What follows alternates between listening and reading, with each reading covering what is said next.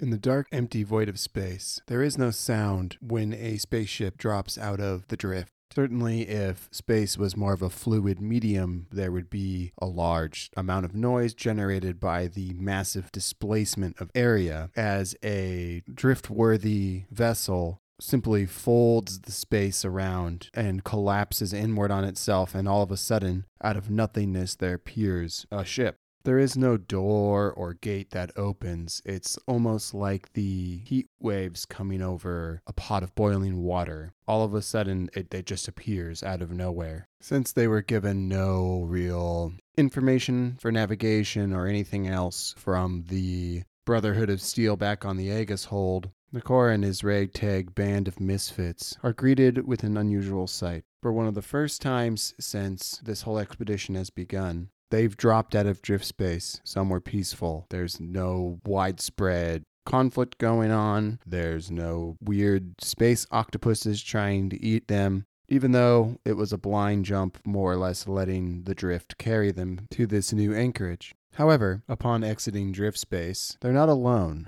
There's another vessel here. This one's quite a bit different looking than the one that Nakora has been flying. The Second Chance itself is pretty run down, ragged, a little beat. This one is fairly slick. Looks like it was probably financed by someone with some money. It looks new. The fittings aren't all rusty and aged and worn. It is sleek looking and well equipped. Clearly, this does not belong to some ragtag band of wannabe smugglers. This must belong to someone important, or possibly even one of the guilds. After hailing them and establishing amicable first contact, Nakora learns that they are representatives of the UPC, or the Union of Practical Chirurgeons, also known as the Amethyst Guild. This guild is known for their medicaes, who are basically the only real source of medical care in the Forge. However, they are stifled from innovating upon medical practices for the most part, and are required to utilize older, perhaps archaic technologies and various ingredients in order to concoct their remedies. They also aren't like a modern clinic where there's a chirurgeon or a doctor on every street corner. Instead, you basically have to reach out to the guild and pay them an exorbitant amount of money in order to get one of these medicaes, which puts it well outside of the normal affordability for your average inhabitant of the Forge. This specific ship, known as a retriever, in order to acquire these various exotic ingredients. The reason they're in this system specifically is to try and retrieve some bones that they need to grind down into some sort of medical component for one of their various concoctions. However, the specific bones that they need for this are not exactly easy to come by, which is why this retriever vessel is in this far-flung corner of the Forge to begin with. After a reasonable amount of cooperative discussion, Kor and his crew managed to come to an agreement with this UPC vessel. The Second Chance would help the retrievers to get some of these various bones from one of these creatures in return for restocking the medbay aboard the Second Chance. Basically, it would allow them to regain some supply because right now, that is one thing they are severely lacking. So with Nakora swearing an iron vow to the leader of this exploratory vessel and a member of the UPC joining Nakora and his crew in order to ensure they retrieve the proper specimens for the UPC, the Second Chance disembarks from the larger UPC ship and sets off towards the nearby planet where the Amethyst Guild claims to have scouted out these creatures. Good morning, afternoon, or evening, and welcome back to One Guy, One Roll, where I, Hero Cities, your player, host, and GM, play role-playing games for your listening pleasure. I know it has been a significant amount of time since I've been able to record the last podcast, but it's honestly been a pretty busy and wild couple of months. Not only was I out of town for nearly 6 weeks for training for a new job, but my computer also, finally, that old potato imploded in on itself, and luckily I was able to recover most of the files I needed, including most of the stuff for the podcast. It did take another couple of weeks in order to get a new computer up and running and get everything set back up the way it's supposed to be. But now that that's all done, I'm hoping to be able to keep producing more frequent episodes for y'all to listen to and hopefully keep on enjoying. Now, as a fair word of notice to y'all, some of the paperwork that I had did get a little bit disorganized and mixed up, and some of the paper clips that I was using to track momentum, health, spirit, and supply got a little bit jostled around. So I kind of just guessed and did my best that I could in order to get them back where they're supposed to be. So, with my best guess, momentum's at 3, health's at 4, spirits at 3, supplies at 1, the skiff fatty is at 4, and our starship, the second chance, is at 1. That's the best I was able to kind of piece back together what has been going on with Nakora and the rest of the ship. Usually at this point, we do a recap in order to talk about what's been going on in the past couple of episodes, and I think we'll do just a very brief overview of what is going on in the current situation. So it may have been a little bit jarring to go from being on board the Aegis Hold to now just randomly encountering the ship from the UPC, the Union of Practical Chirurgeons, in the middle of seemingly nowhere. But when I went to do the intro for the show, I rolled on the begin a session move and got unforeseen aid is on the way or within reach. Then I rolled on a starship mission table and got explore region, and it just kind of went from there. This whole encounter was set up by the Brotherhood of Steel back on the Aegis Hold, essentially booting Nakora and the second chance out of their settlement and didn't give them any kind of navigation charts or anything like that. However, he is required to come back to the Aegis Hold in 23 months in order to try and discover the source behind these various raids that have been happening into the Aegis Hold. And if he does not, he's required to come back for trial. And if he doesn't, then Lieutenant Slater would be required per the agreement to hunt him down and bring him to justice, which by Brotherhood of Steel standards probably means blowing him up. It's just what they do. Things are starting to look pretty busy for Nakora here. This is our 3rd or 4th vow that we're currently working on. So hopefully we can start to resolve some of these and some of the other background stuff that's been going on. Or not, and just keep piling on more and more until eventually it all just kind of comes together and goes kind of crazy. So even though we didn't really get to see it on screen per se, we do need to start off this session by swearing an iron vow. When you swear upon iron to complete a quest, write your vow and give it a rank, then roll plus heart. Our heart is of course 1 as always. We rolled a 2 on our action dice and a 10 and a 1 on our challenge dice, which is a weak hit. On a weak hit, you are determined to begin your quest with more questions than answers, take +1 momentum, and envision what you must do to find a path forward. That brings our momentum up to 4. And I think our little conundrum is that we actually have to locate the source of these bones on whatever planet this is that we are currently on our way towards. I also think that the UPC ship was just too big in order to fit down on this planet. There's some kind of either geography or terrain issue that required the use of a smaller ship, which this exploratory ship just simply didn't have on board. And the difficulty of this new vow is going to be dangerous. I don't think it's going to take a very long time, but it's still something that is not going to be super straightforward for Nakora and the second chance to discover, unfortunately. Once we get back into the actual game, we will roll up the planet and see exactly what's going on here. However, before we progress into our story, we do have some clocks to roll on. We've got 2 clocks to roll on, and we're going to keep both of them at 50-50. The first one progresses, and the second one is an extreme yes, so it progresses 2 chunks. And with all that housekeeping stuff taken care of, without further ado, let's get into it. The second chance, after detaching itself off of the explorator vessel of the UPC, turns about and heads off towards a new planet.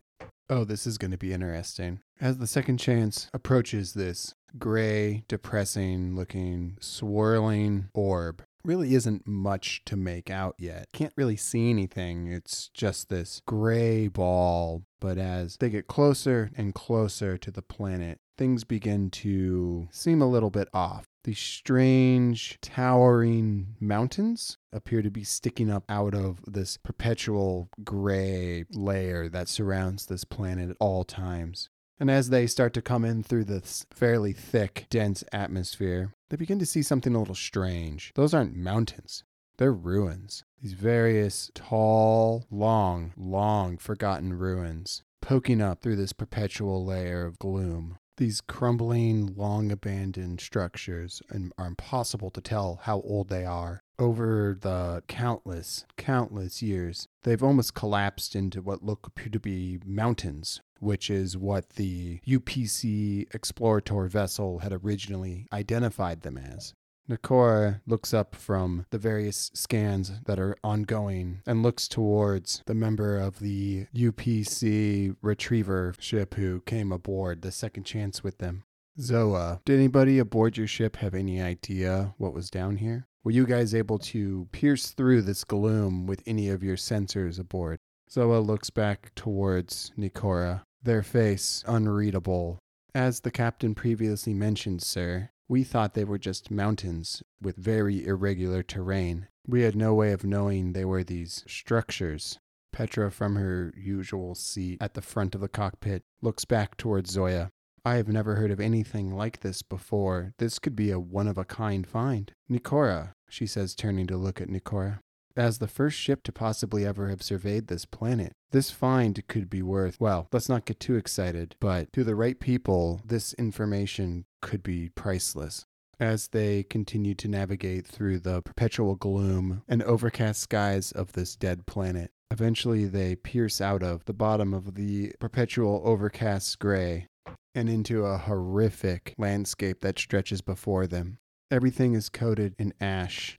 Everything is dead.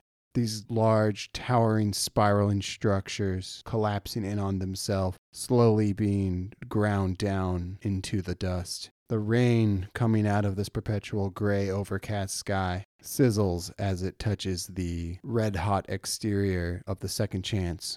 Nikora types away at his console. Shit, got some bad news. Says that the atmosphere apparently is breathable, but whatever's going on in this rain, it's as radioactive as inside the core of a ship. It would mean certain death to go outside of the ship without a suit on. In fact, I'm not even sure the suits I have on board can hold up to this type of intense radiation. Nikora looks up and out at the overcast skies stretching from horizon to horizon. Somehow I don't think this is the type of planet where it ever stops raining. Nikora turns his head to look back at Zoya. What do you think? You're the medical specialist here. We're looking for bones. Is there any way any type of bone would be able to withstand this type of radiation? Is there anything that could possibly live through this? Zoya takes their hand and rests 2 fingers on their chin, tapping their index fingers slightly. I'm not sure, Nikora. This planet was clearly once home to a very successful civilization, and I would assume there used to be some sort of native flora and fauna. Perhaps inside of one of those collapsed structures, we might be able to find something of interest. Nikora kind of grunts. Doc, we just said that we don't know if our suits can withstand the radiation on this planet. Zoya takes one of their hands and rests it on Nikora's shoulder and kind of looks down at it. Nikora, I never said we should leave the ship. Look at the size of those towers. Fly inside of one of them. That's what we hired you for. And with that, we're going to face danger. This is going to be with speed, mobility, or agility. Roll plus edge. I don't think we can get any benefits from anybody on board the ship or from the ship itself. So we're going to be a straight roll with edge, which for us is a 2. We got a 2 on our action dice, which is a 4, and a 7, and a 2 on our challenge dice. Weak hit. You succeed, but not without a cost. Make a suffer move, -1. Nikora, seeing one of these larger ruined structures with one of the sides on it kind of have collapsed inward, making this fairly tight squeeze, but certainly doable for the second chance, slowly brings the ship in and manages to maneuver it with no problem inside of the structure. However, as he goes to lower down the landing gear and settle the ship down, The whole floor of this ruined megastructure shifts under the weight of the second chance settling down. And does this cause them to become trapped for the time being? I think it's 50-50. 93 is an extreme no. So as they're settling down with the ship and this whole floor kind of breaks and cracks away, revealing just how brittle these structures actually are. Though they look very towering and imposing from the outside, from the inside their structural integrity is not very good. And with that, we've reached our first milestone of this new vow. We've managed to reach the planet, which gives us 2 filled boxes. Scanning with the ship's integrated sensors, Nakora is able to discover that within this structure, the radiation levels have at least dropped off enough to the point where they should be okay outside of the ship for at least a couple of hours. However, even though technically the air is breathable, the air within here is still radioactive enough that the suits will counteract that radiation for a while. So as they prepare to suit up for their expedition, Nakora, Petra, and Zoya, Tinker has decided he's going to stay behind and work on the ship. In reality, he's not really one for away missions and prefers the comfort of his engineering room over tromping around outside of the ship. Also, it'll give him a chance to tinker with Subject Alpha, which is something he has been meaning to do, but just keeping the rather sorry state of the second chance functional in the drift is nearly a full-time job these days for him.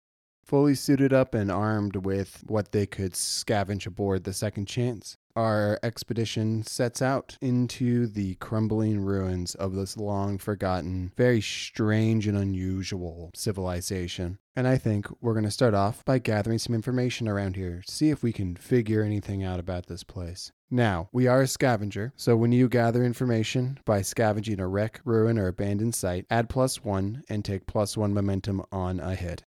When we gather information, that's plus wits. Our wits is a 3. We rolled a 4 on our action dice and a 6 and a 3 on our challenge dice, which is a strong hit. So, to start with, we take +1 momentum from our scavenger perk, and for the gather information, you discover something helpful and specific. The path you must follow or the action to make progress is clear. Take +2 momentum. That brings our momentum all the way up to +7, which isn't half bad considering the starry state we started off this session with.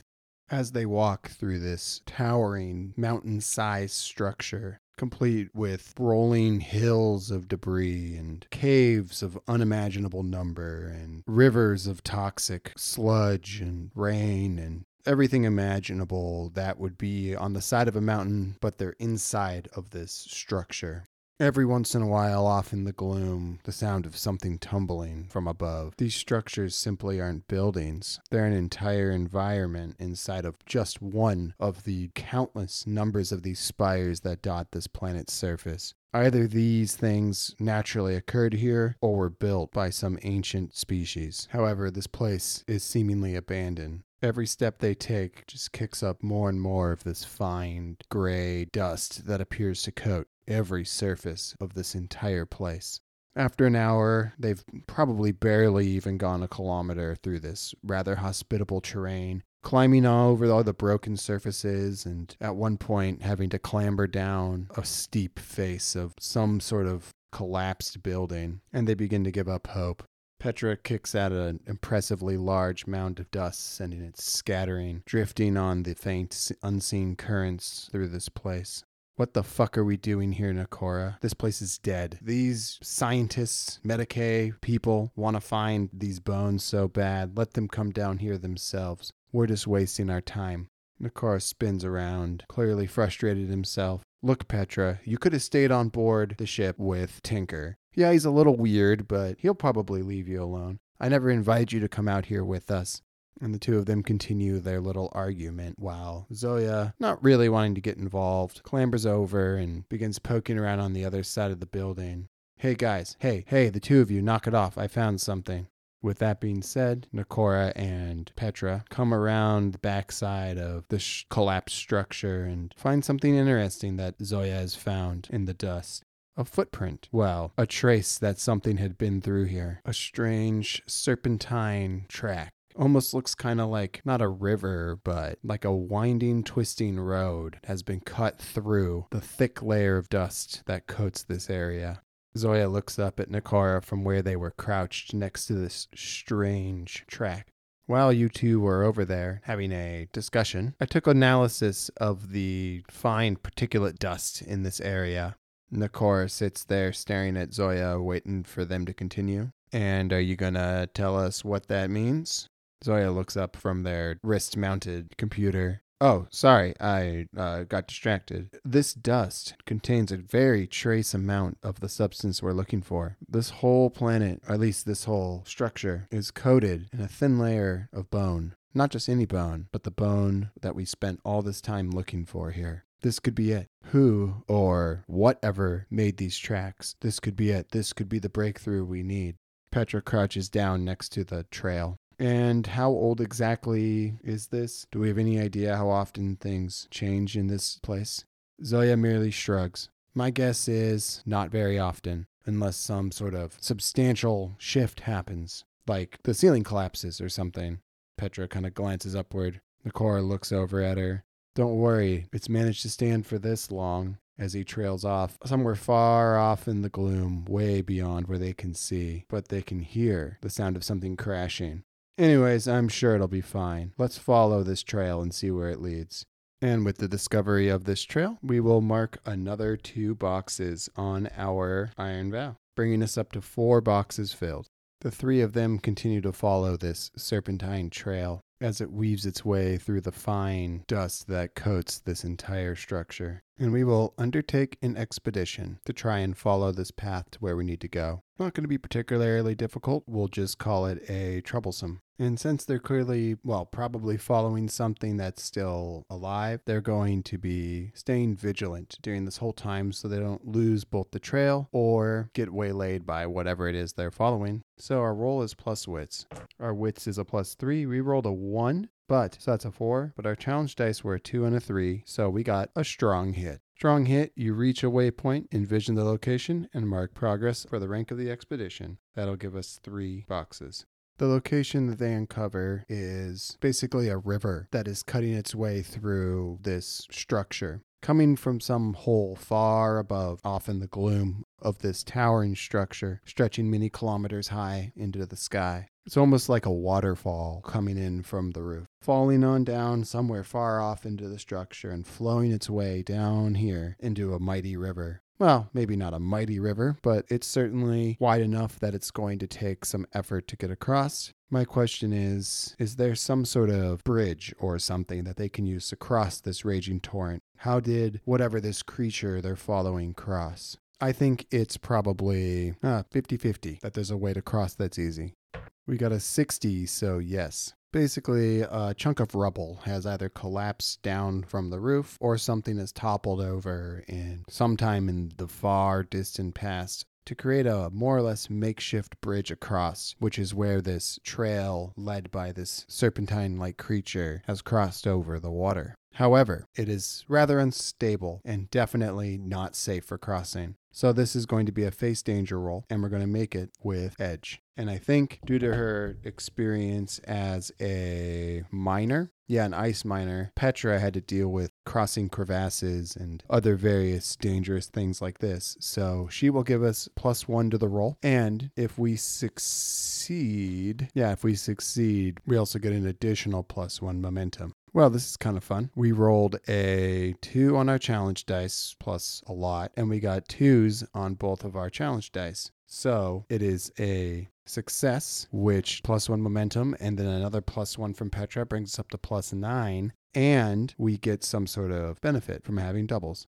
Petra, being the woman that she is, unspools some rope that she has stowed away in her gear, ties the 3 of them together, and they easily make their way across this makeshift bridge over the raging water below. And upon reaching the other side, our benefit is that we finally come upon the creature that we have been tracking, which gives us another 2 ticks on our recovery iron vow. And I rolled on a planet side opportunity and got friendly interaction with a benign life form. So let's find out a little bit more what this creature is like.